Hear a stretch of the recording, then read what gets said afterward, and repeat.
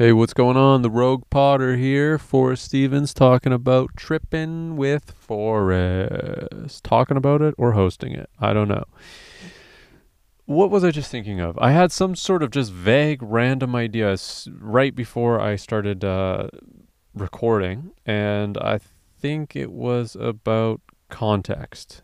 It was about how people can have these different behaviors. People can be doing the same thing, but with completely different reasoning behind it. And that reason for doing a behavior or for acting means so much more than the actual action itself. And that's why looking at an action on the face is not really telling of much, and you have to fill in the gap unless you know all the context and all the people. And that's why it's so hard to accurately judge somebody. I mean, we judge people all the time, but to accurately judge someone, you have to understand so much context.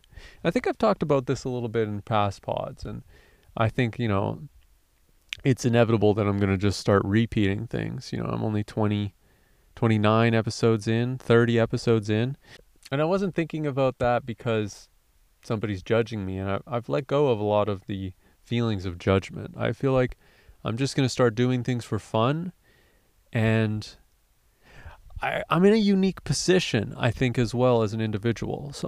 And I undervalue that sometimes because I realize that not everybody can just create a podcast where they get a little stoned and they say some wild shit, because there's consequences to them saying something.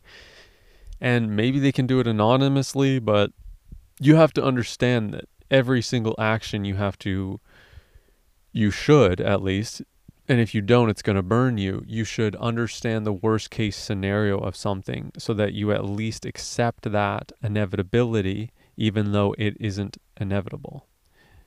Because it's not always going to be a worst case scenario for as far as consequence goes of your actions.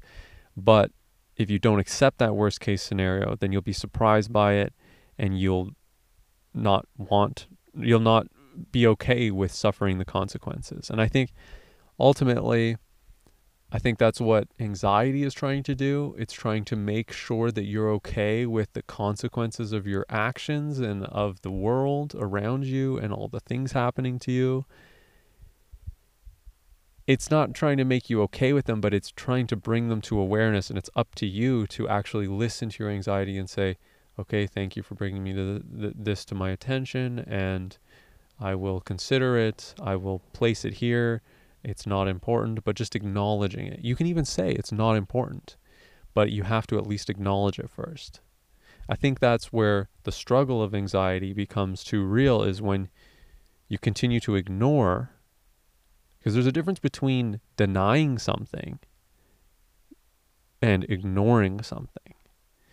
Because when you deny something, you can deny something and ignore it, but denying something means that you actually acknowledge that it exists in its form, however it exists, and oftentimes it's a question. It's anxiety for most people, I would say, is oftentimes a question in your mind saying, what will you do if this happens, or and maybe not actually a question. Maybe it's like, oh, this is going to happen, be afraid. It's this fear thing, but I think fear dominates and fear rules unless you just simply look at your fear. And this is the power and the situations that people talk about with psychedelics, of being chased by some sort of monster. I feel like this is a classic thing that happens to people because it plays out visually in their mind, or it plays out in a different way that provides them context. But it's oftentimes they're running from something, this fear, and it's almost like a shadow or something, and they turn around, and if you face it and you shine light on it, it becomes what it actually is. And it's usually much smaller, it's usually much more personal, less generalized, it's less made up, it's more actually real. And that can be scary, having to face something that's actually real. I can talk, for instance, in my mind, I have this experience, or I have this protector that comes up when I get, let me think about this. this was a while ago I was dealing with this issue. It's like a self-conscious self, in me, like a protector that's like wants to be hidden. It's oh yeah. It's okay, so it's a part of me that tries to like hide away. And I reached that part of me through Kundalini, through yoga, and I envisioned, because what happens is, okay, this is hard to explain, complex thought. 5 minutes in, it feels like 25 minutes in. So complex thought here, and use your imagination as I begin to describe this. There's this feeling, and I think other people can relate to the sensation of leaving your body. Now, this means different things to different people, and for some people, they think that it's, or maybe it is for them, but it becomes some sort of positive where you're able to explore other realms of reality. And maybe that's what's happening, but for me, whenever I feel like I'm leaving my body, I've actually understood that that's a protector coming up, and it's actually making me avoid the current moment and put myself into a reality that I can better grasp, because even though it is very alien to my normal existence, it is separate from the reality of what is actually happening to me. So this feels, when it's happening, it feels like it's always with my eyes closed, and in this case, I was in the meditation process after extreme yoga, and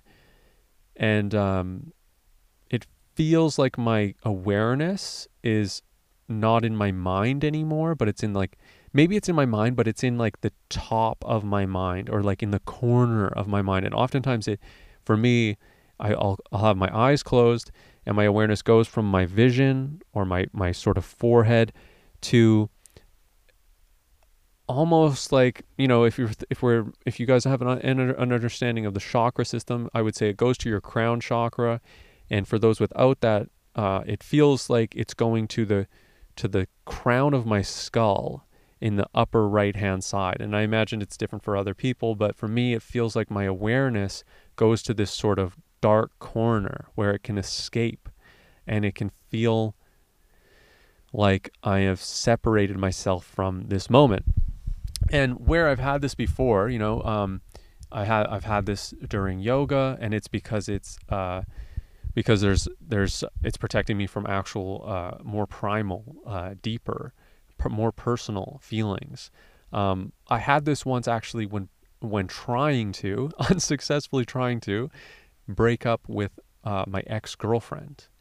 And we're just laying in bed, and I was kind of explaining this isn't working, blah blah blah, and my awareness was just going to this point that was unrelated from me being there on that bed. It felt like I was able to observe myself, even though it wasn't visual. It just felt like I was able to like see that, or like, actually that time it was like my head was huge, but my body was just tiny, because I had just left my body, right? In that sense, I had left it behind because I had just gone to this corner of my brain.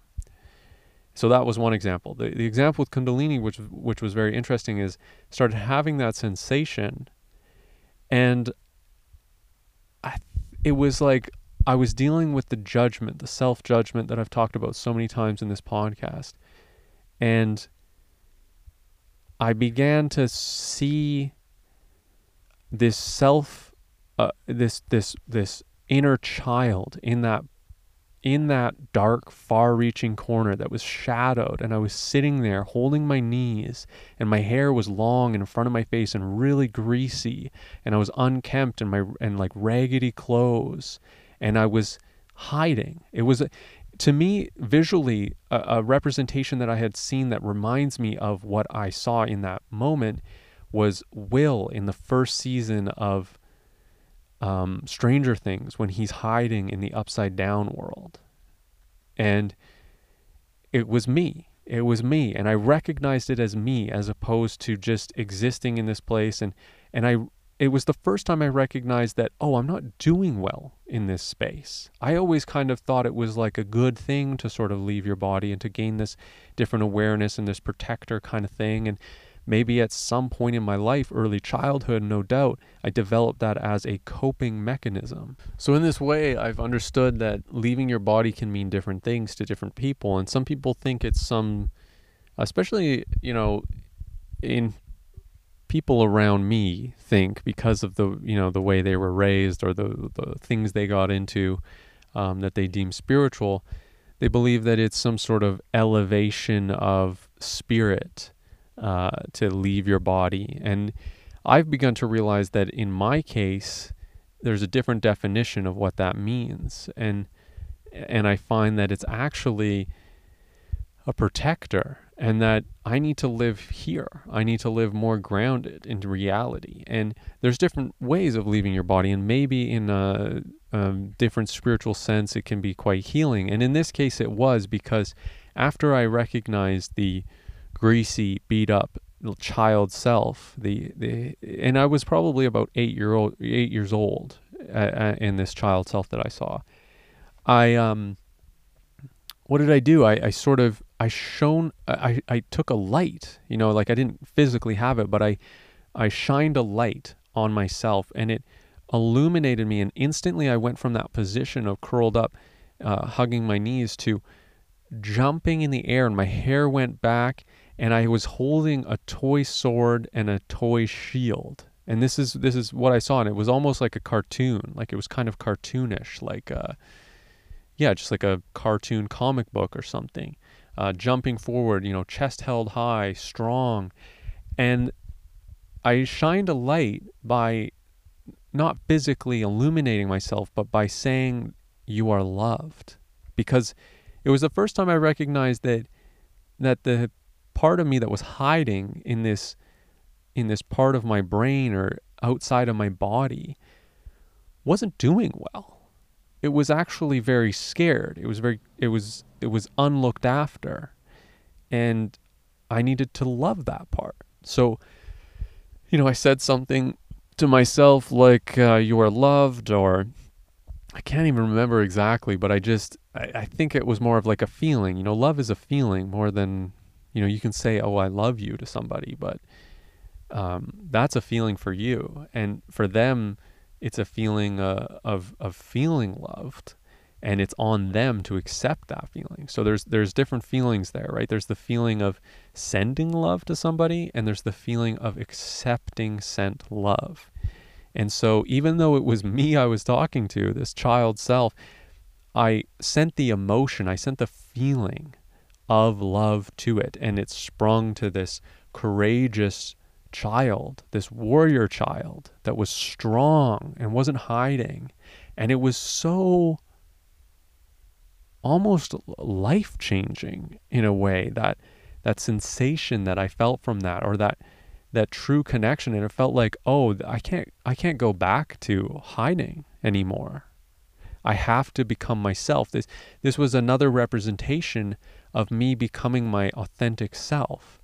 It just happened at this deeper historical sense, because history doesn't have to be defined by thousands of years or hundreds of years. It can be defined by within our own lifetime, and we all have a personal history. And so for me, this was a historic change, and it changed the way I felt as that scared young child. And I don't always feel that, there's only certain situations that make me feel in that same way.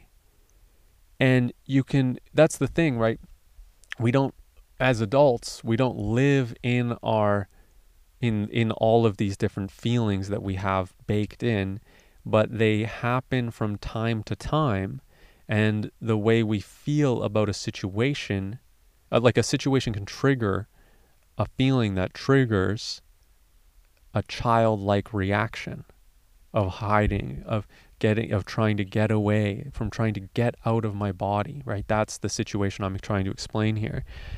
And it's just, for me, I started realizing, oh wow, if I stand up and I face what I'm afraid of instead of hide from it. I can be courageous. I can be the person I want to be. And I realized that there's nothing in my life that I need to be afraid of. There's nobody trying to harm me.